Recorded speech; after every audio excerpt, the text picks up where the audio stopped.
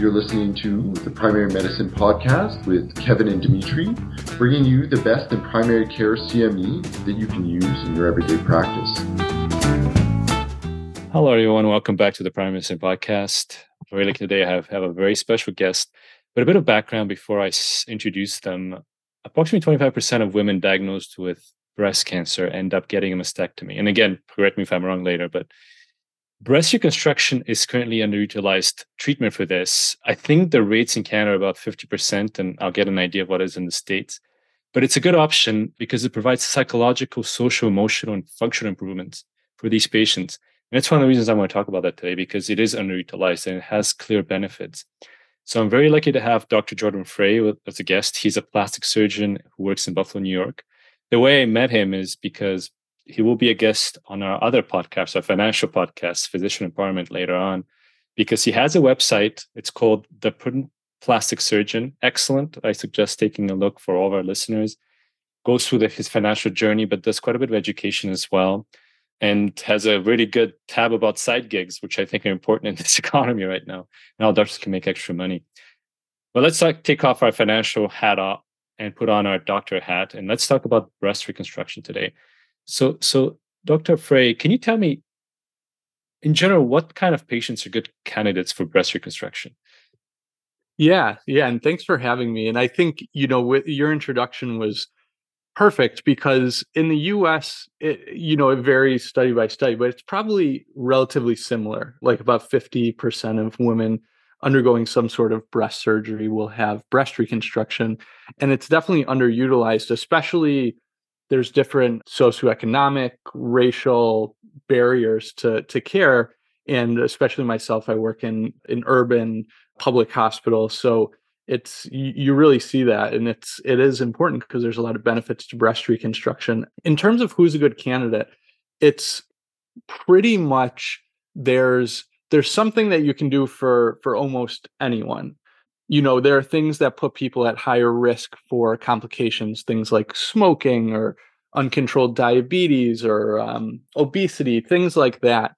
But I would say pretty much 99% of the women that come to me and say, I want breast reconstruction, there's something we can do for them. And it has to be tailored to their exact situation.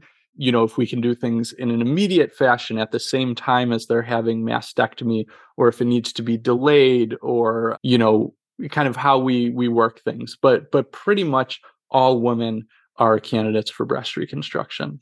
And I'm curious, how do they come to you? Do they get referred to you from their treatment team, or how do you usually get these referrals? Yeah, there's a lot of different ways. A lot of it is definitely from the breast surgeons, the oncologic breast surgeons that are referring them to me. There's some that come to me that have just from online or looked things up and come to me before they see a breast surgeon. And there's a lot of women who have had some form of breast reconstruction already and maybe are not satisfied about one thing or another and come to see me for second opinions. Okay. And I don't want to get too much into discussion about insurance because it's a bit different in Canada, but generally insurance plans in the States will cover this for cancer patients. Like it's not hard to get the nice thing, it's not hard to get coverage. Okay. It's not hard anywhere, especially in New York State, particularly. There's like a law on the books that anything related to breast reconstruction has to be covered. And that comes up a lot of, obviously patients are worried about that, but especially even for revisions, if someone has a breast reconstruction, then they come in and they say, hey, things are a little uneven or asymmetric. And, that kind of those touch-up surgeries, those revisions will also be covered. So given that coverage is pretty good, and so actually in Canada it's good as well, why do you think it's so underutilized? Like, what do you think some of the barriers are? You talked about socioeconomic, but what's your opinion on that? I think a lot of it has to do with, I think there's two big ones. I think sometimes there's the oncologic providers. They a lot of times meet with the patients first.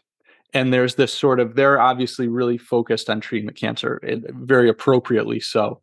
But that can provide a little bit of a tunnel vision in the sense of they either don't bring these things up, the reconstructive options, or they bring them up as sort of these ancillary things that really are not super important. So women go, okay, well, I guess that's just not really a thing, or they don't bring it up at all.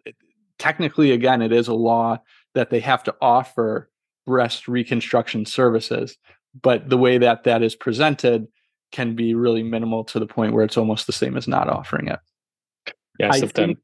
Oh, go Sorry, ahead. I didn't mean to interrupt you, but sometimes, when patients are going through this treatment, they're stressed, so they can miss that part, right? If it's not emphasized.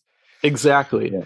And I think that as time goes on, that's getting better. That Okay. newer breast surgeons, et cetera, are very in tune with that.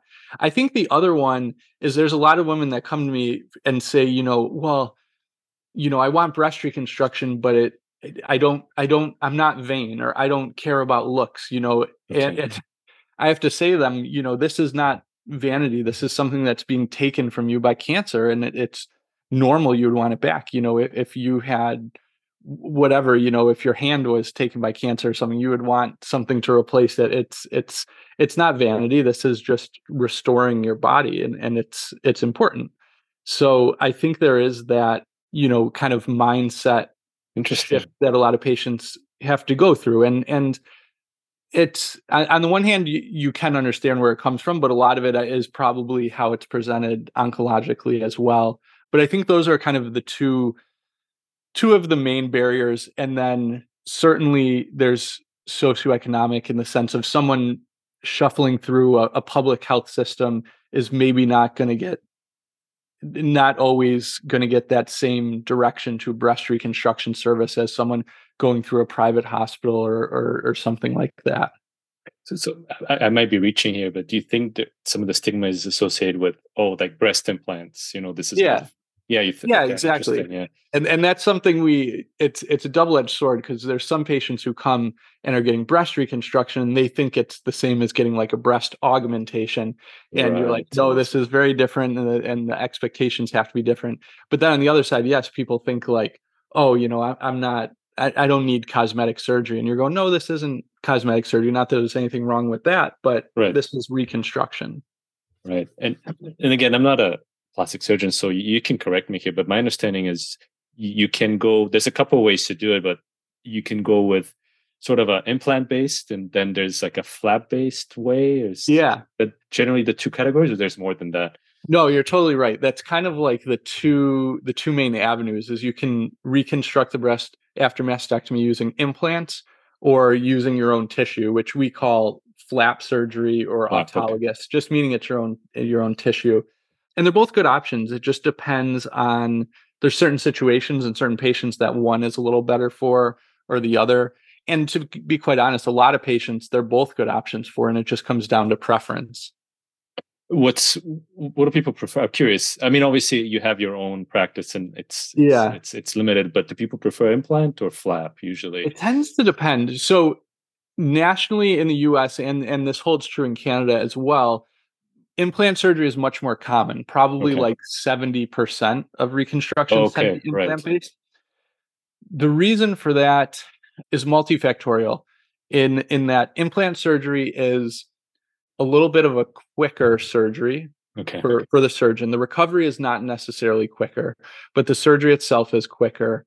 And there's less surgeons that are trained to do the flap surgery using a patient's own tissue. So for instance, I can say in Buffalo, probably 99% of the reconstructions before I came here were implant surgery. But that was really because there wasn't so much a surgeon who is trained to do flap surgery. So now I tend to see a lot of patients who come to me and say, I want flap surgery because that just wasn't offered before, or I know you're the kind of the only person around doing it. So that skews me. Like I probably do 75% flap surgery, but that's just because there's a huge influx of people wanting that. But the benefits of the flap surgery are it uses your own tissue, so it's a little bit more natural appearing and feeling. And it's more resistant to infection and wound healing problems, which becomes more of an issue in patients who, are more at risk for infections or wound healing problems because they're getting radiation or chemotherapy or things like that. Right. Just curious, do implants have a shelf life? How does it work usually with implants? Yeah, it's a tough thing. Like so the FDA quotes a 10-year lifespan of an implant. They say, the average implant will last 10 years. That being said, there's some women I've seen who've had implants for forever and they're doing just fine. And then there's other ones who only have implants a few years or even less, and then issues come up. So I usually tell patients, expect that every 10 years or so, some issue may come up that you need to have your implants changed out. But if there's not issues, it's not like I say, okay, 10 years, time to Time go. to get it out. Okay, Yeah, exactly. gotcha. Yeah. Right. So that's kind of the average. Okay, so shelf life is there, but it's just very much patient dependent. Exactly. I'm just curious, the time difference between the two surgeries, like, are we talking about hours or like between an implant and a flap? Yeah. So let's say like it's a young healthy woman is Right. having, a double mastectomy and wants reconstruction.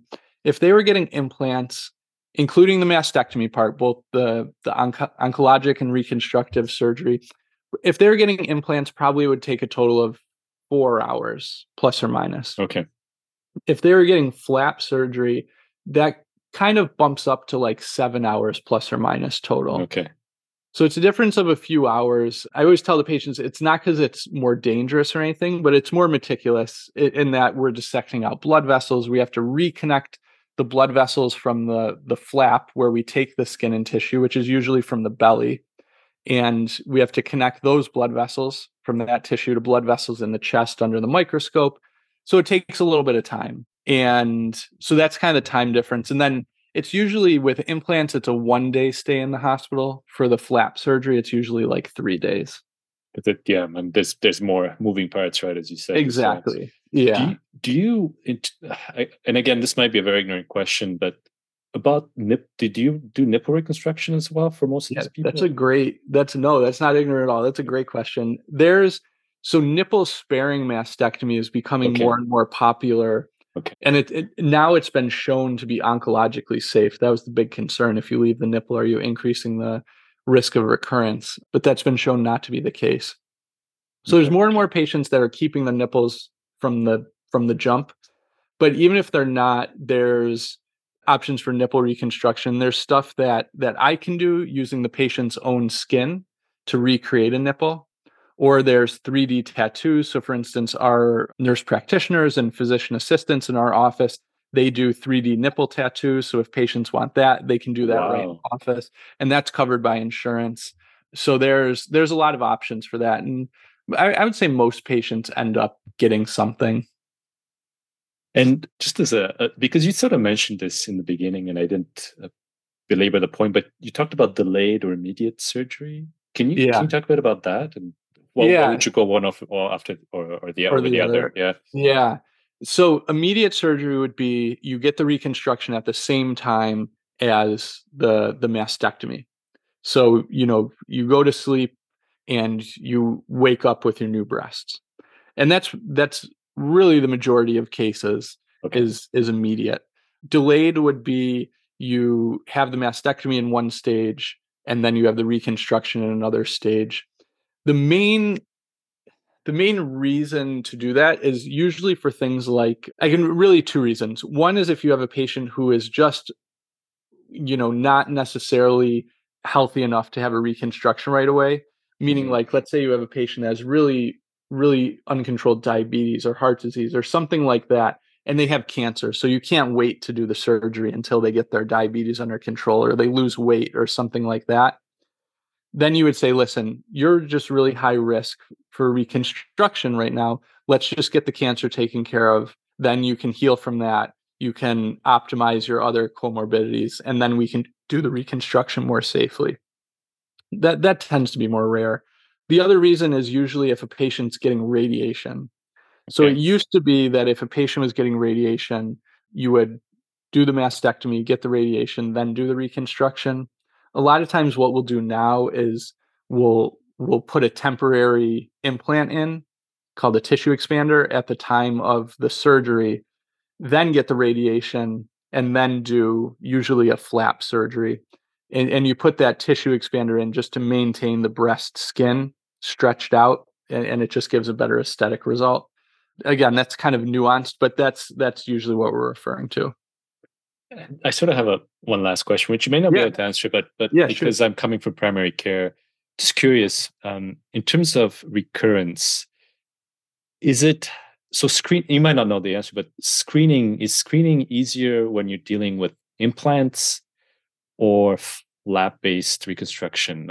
That's a really, really good question, because that was, for a long time, that was the concern from oncologic surgeons about even doing reconstruction at all. Right. Is they, and we're talking 30, 40 years ago, but their concern was, how are we going to be able to tell if there's a recurrence? Subsequently, studies have showed the ability to detect recurrence with reconstruction or without is the same. And usually these patients are undergoing MRI screening, especially if it's implants. It tends to be MRI screening. Right. If it's their own tissue, they can still get mammograms, but that's still not the most comfortable thing. So it's usually yearly or every 6-month MRI screening. So they definitely still get that, but the rate of recurrence is not higher. And certainly there was, and a lot of patients ask, especially if they're using their own tissue, hey, I'm using my own tissue and putting it up there, is that going to get cancer or something like that? And that's no, it's obviously not breast tissue, but that's always a concern and makes sense, but doesn't increase the risk. Thank you, man. That's really important for us to know, and that the MRI makes sense because obviously you're already MRIing high-risk patients anyways. Exactly. But it's good to know. And thank you, Jordan. That was great. And I think you explained this very well. You probably teach people for a living because you're very good at explaining things. I understood everything. But I really appreciate your time. Just to summarize, for all doctors here, mention to your patients that this is an option because, again, the studies show that it helps mentally, physically, and functionally. Exactly. It's interesting to know about the personal sort of barriers that you talked about, like the stigma of getting breast implants, right? That's not who I am, but hopefully that's being broken down. Thank you for your time. I hope to talk to you and put on my financial hat on and talk to you about the financial stuff at some point. Good. But this was great. I really appreciate your time. All right. Thanks so much, Dimitri. I appreciate it. Take care.